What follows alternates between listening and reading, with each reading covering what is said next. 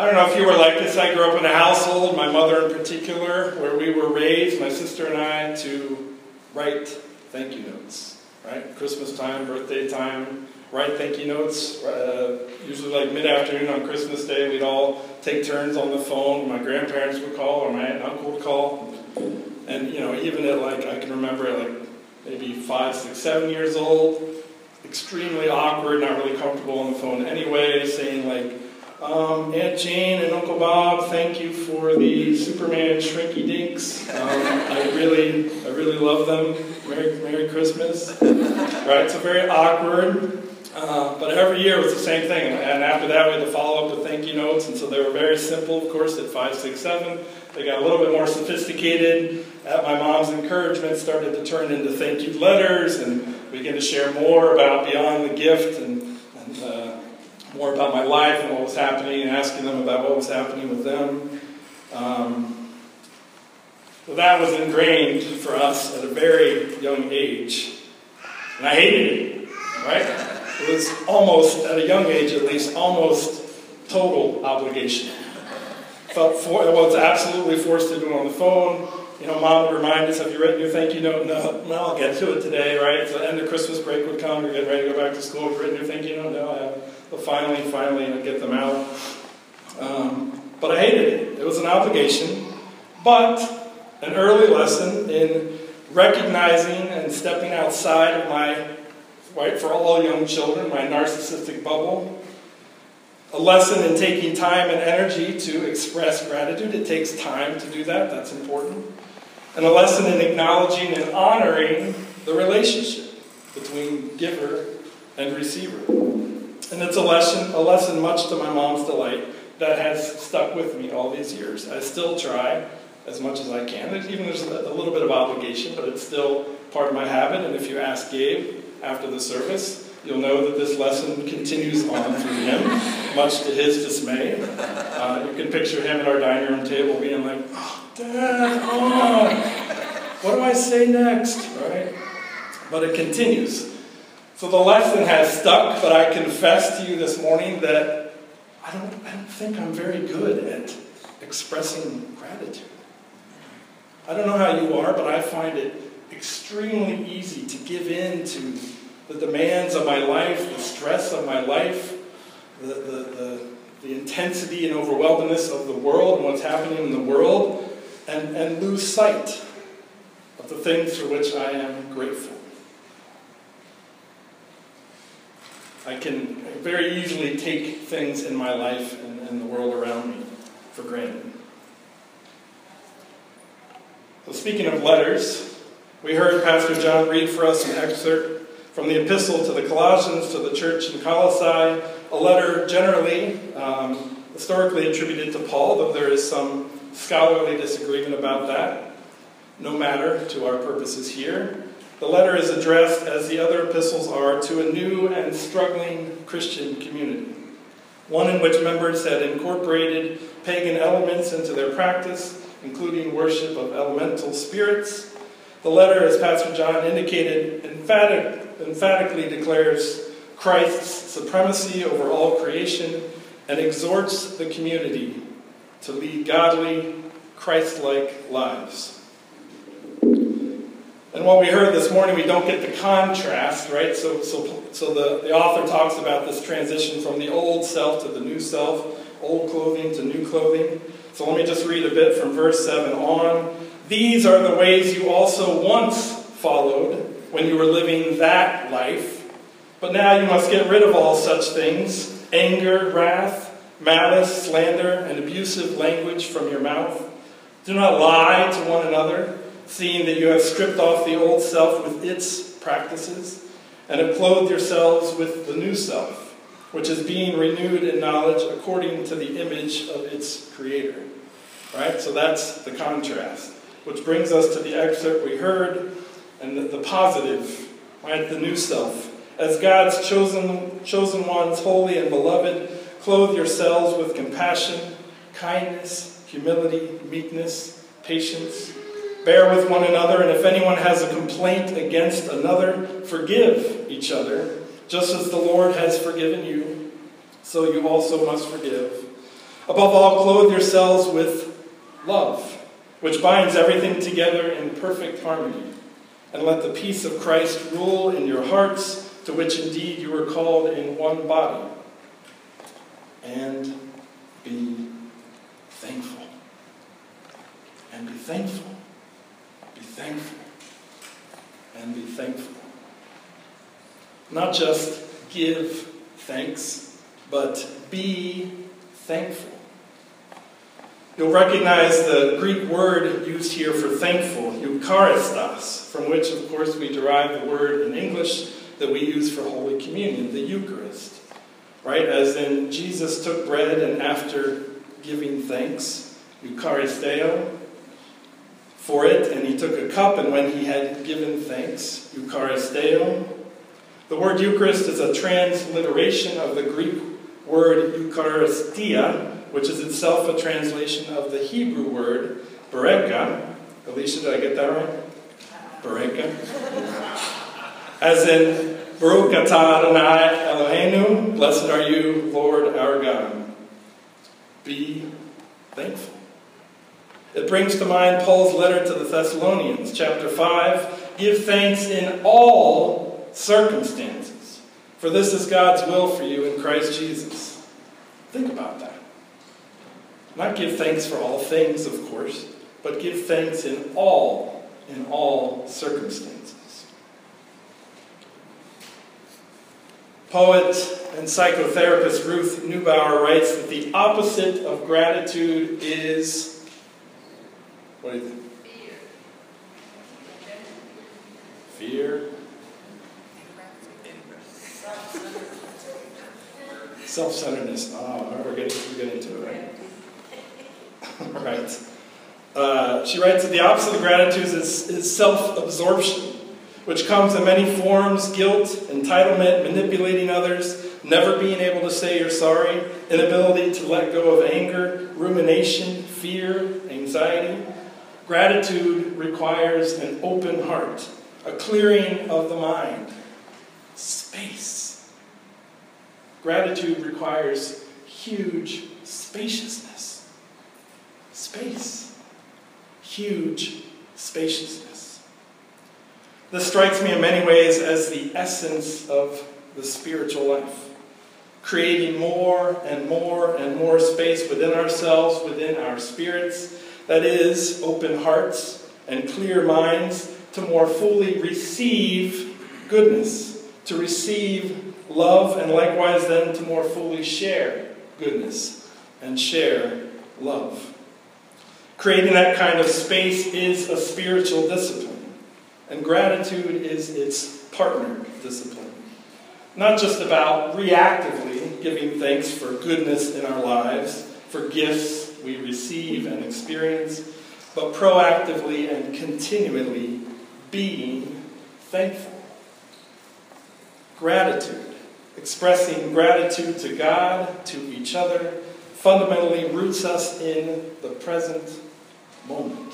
Right? I'm not distracted by whatever's happened in the past that I'm thrilled about, or that I'm overwhelmed by, or ashamed about. I'm not distracted by anxiety or fear about the future. I'm rooted in the present moment when I give thanks. The more space we create, the more gracious we feel and act. The more gracious we feel and act, the more space we create. In this way, gratitude is a pretty good starting point. In fact, it's the structure of Christian liturgy, right? It's the structure of Jewish liturgy and the Abrahamic traditions. Right? We begin with praise of God. We begin in that place from which the rest of worship, the rest of liturgy comes, right? Praise and thanks and gratitude is the foundation. Remember the rest of this letter we heard this morning. Let the word of Christ dwell in you richly. Teach and admonish one another in all wisdom, and with gratitude in your hearts. Sing psalms, hymns, and spiritual songs to God. We start every Sunday with gratitude. Maya Angelou writes, let gratitude be the pillow upon which you kneel to say your nightly prayer. Hear that. Let gratitude be the pillow upon which you kneel to say your nightly prayer. And let faith be the bridge you build to overcome evil and welcome good. Gratitude is more a statement of faith. This is my learning this week in preparing for this. A statement of faith than a statement of prosperity. That gets at, I think, the difference between merely giving thanks reactively and being thankful. Gratitude is an act of faith to welcome and see, because we are so often blinded to the goodness in our lives and in the world, and receive the good, including the good that is always there. God, our Creator, has made sure of it. Molded into the world, molded into God's desire for goodness for all of us and for all of creation. And more than that, gratitude is an act of resistance. An act of resistance against all that would close and harden our hearts, clutter our minds, stifle our spirits, condition our love, our compassion, our kindness, our humility, our meekness, our patience. All that would reduce us to self-absorption. Gratitude is hard. At least for me. Some of you know, over the course of this summer, Amy and I have moved from just a couple of blocks away from Calvary after 11 years to Lansdowne. We spent most of the summer, and I'm very, very grateful, speaking of gratitude, at Amy's parents' house in Drexel Hill. And just a week ago, moved into an apartment, which was not our plan. Moved into a small apartment in Lansdowne so that Gabe could begin school this week, which he did this past week. So it's been a strange summer. It's been just a weird sort of, like, what's happening? Nothing seems quite right. And I have to say, this past week has been particularly like things have just come to a head. Gabe begins school in this new place where he doesn't know a soul. We're in this new neighborhood where we know a couple of people, but it's foreign. We come back to Calvary, we drive through the neighborhood, and we burst into tears because of what we've given up, right? Even as we're excited about this new possibility. We sort of, in the Emmett-Rardin family this week, took turns bursting into tears. For Gabe, it was the last Friday night at the end of his first 4 days of school. He just started crying. He didn't know why, right? Amy had her day, I had my day. It was in the context of trying to prepare a sermon about gratitude. It's been challenging, right, when I'm drying my tears. But that's how it is, right? Gratitude can be hard. There's much, I don't need to tell you, right? There's much in the world, there's much in our lives that threatens to close and harden our hearts, to blind us, to close our eyes to that goodness, to occupy that space, that holy, sacred space within us that we need to create more of, to allow space for gratitude and for love. It's easy to get lost in our own pain and struggle, in each other's pain and struggle, in the world's pain and struggle. It's easy for gratitude to give way to bitterness, and even permanent bitterness. I want to share a kind of extended passage, not just a quote from Anne Lamott, who many of you knows and is one of our favorite authors. She writes about gratitude this way. Many years ago, I wrote that gratitude, not understanding, is the key to joy and equanimity. I think this holds up. Understanding has not proven to be all that useful very often. But gratitude, thankfulness, that sense of having been helped, saved, seen, enriched by life, a good person, a lucky break, it's magic. When we feel it, or even walk with it for part of every day, gratitude is a magnetic energy that draws people to us. You know what it's like, right? To be around people who just have that spirit. Beth is somebody who comes to mind in our community. Thank you, Beth. Right? The gratitude is a magnetic energy that draws people to us because it is the most wonderful and attractive of emotions. When you are with someone who has developed the habit of gratitude, right? Again, the spiritual discipline, the habit of gratitude. You so want what they have. They are not grasping for more. They are savoring, shaking their heads slightly with the most quiet wonder.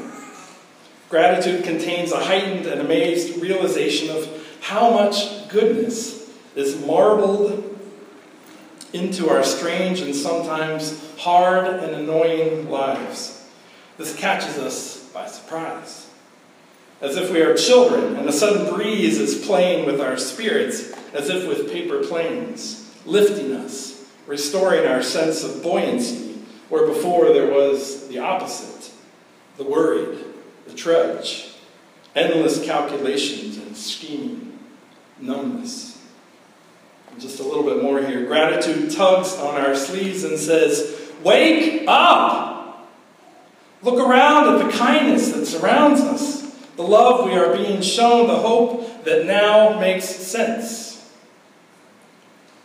Emily Dickinson wrote that hope inspires the good to reveal itself, and we can be taken aback by a sense of amazement at how much someone, or God, has shared with us or even sacrificed for us for cranky, secretive, mealy-mouthed you and me. Appreciation blooms in our heart and our being in the same lives with which we have had so many justified quibbles and complaints. And be thankful. I want to say this isn't like what I grew up with at age 6 and 7. It's not obligatory, right? This is an authentic gratitude, but it is a spiritual discipline, so we have to practice. I think to be thankful, right? To be gracious means you have to practice. It means you have to express gratitude even when you don't feel like it, right? Even when it feels like obligation, because it helps to create space within ourselves.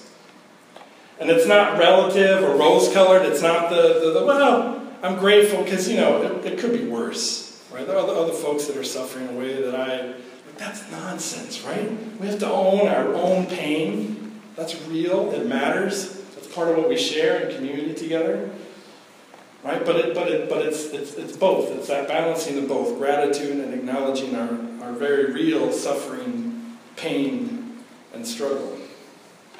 Gratitude, like all spiritual gifts, must be nurtured in community, right? It's hard, and so we need each other. The same way we share, we need this community to share our burdens. We need each other to cultivate gratitude, to share gratitude, to keep our hearts open and soft, to keep our minds clear, to keep our spirits alive. The more gracious we feel, the more gracious we act, and around we go. I'll read just a little bit more from Anne Lamont here. Wow, you think. What's the catch? As she's written, as I just read. No catch. No other shoe to drop. God has only one shoe. However, if you want to hold on to this warm feeling, you have to give it away by passing it along to others. This is Sunday school, people, right? This is Sunday school. If you want to have grateful, loving feelings, which is what heaven is like, you need to do loving things and help others experience life's capacity for goodness and maybe even grace. And so we are grateful for this community called Calvary, this place where we intend for all to mean all. We are grateful for all those who continue to help shape this community into what it is. We are grateful for all those who have gone before us, the Calvary saints who have helped shape this community into what it is. Ron Barrett, Beth Shoel, Pam Sherrills, Kathy Jones, Olive and Henry Whitehead, and others. And of course, our brother Ed, whose legacy and extremely gracious spirit we remember and celebrate this afternoon. And we are grateful. This isn't a service about Pastor John, right? That's not what liturgy is about. But we are grateful today for you, Pastor John, PJ, for journeying with us these past 10 years, individually, collectively. for continually calling us to attention, to pay attention, to open and soft-heartedness, to clear-mindedness, to a deeper commitment to justice and peace, to compassion and humility, meekness, and patience, for holding us, as the Quakers say, in the light. We are grateful. And so as we move through the rest of this day and into the rhythm of our daily lives with all of its distractions, and into a world marked by unspeakable joy and wonder and goodness, and at the same time profound pain and brokenness and injustice, may we just try to start as much as we can by giving thanks. And may it be so. Amen.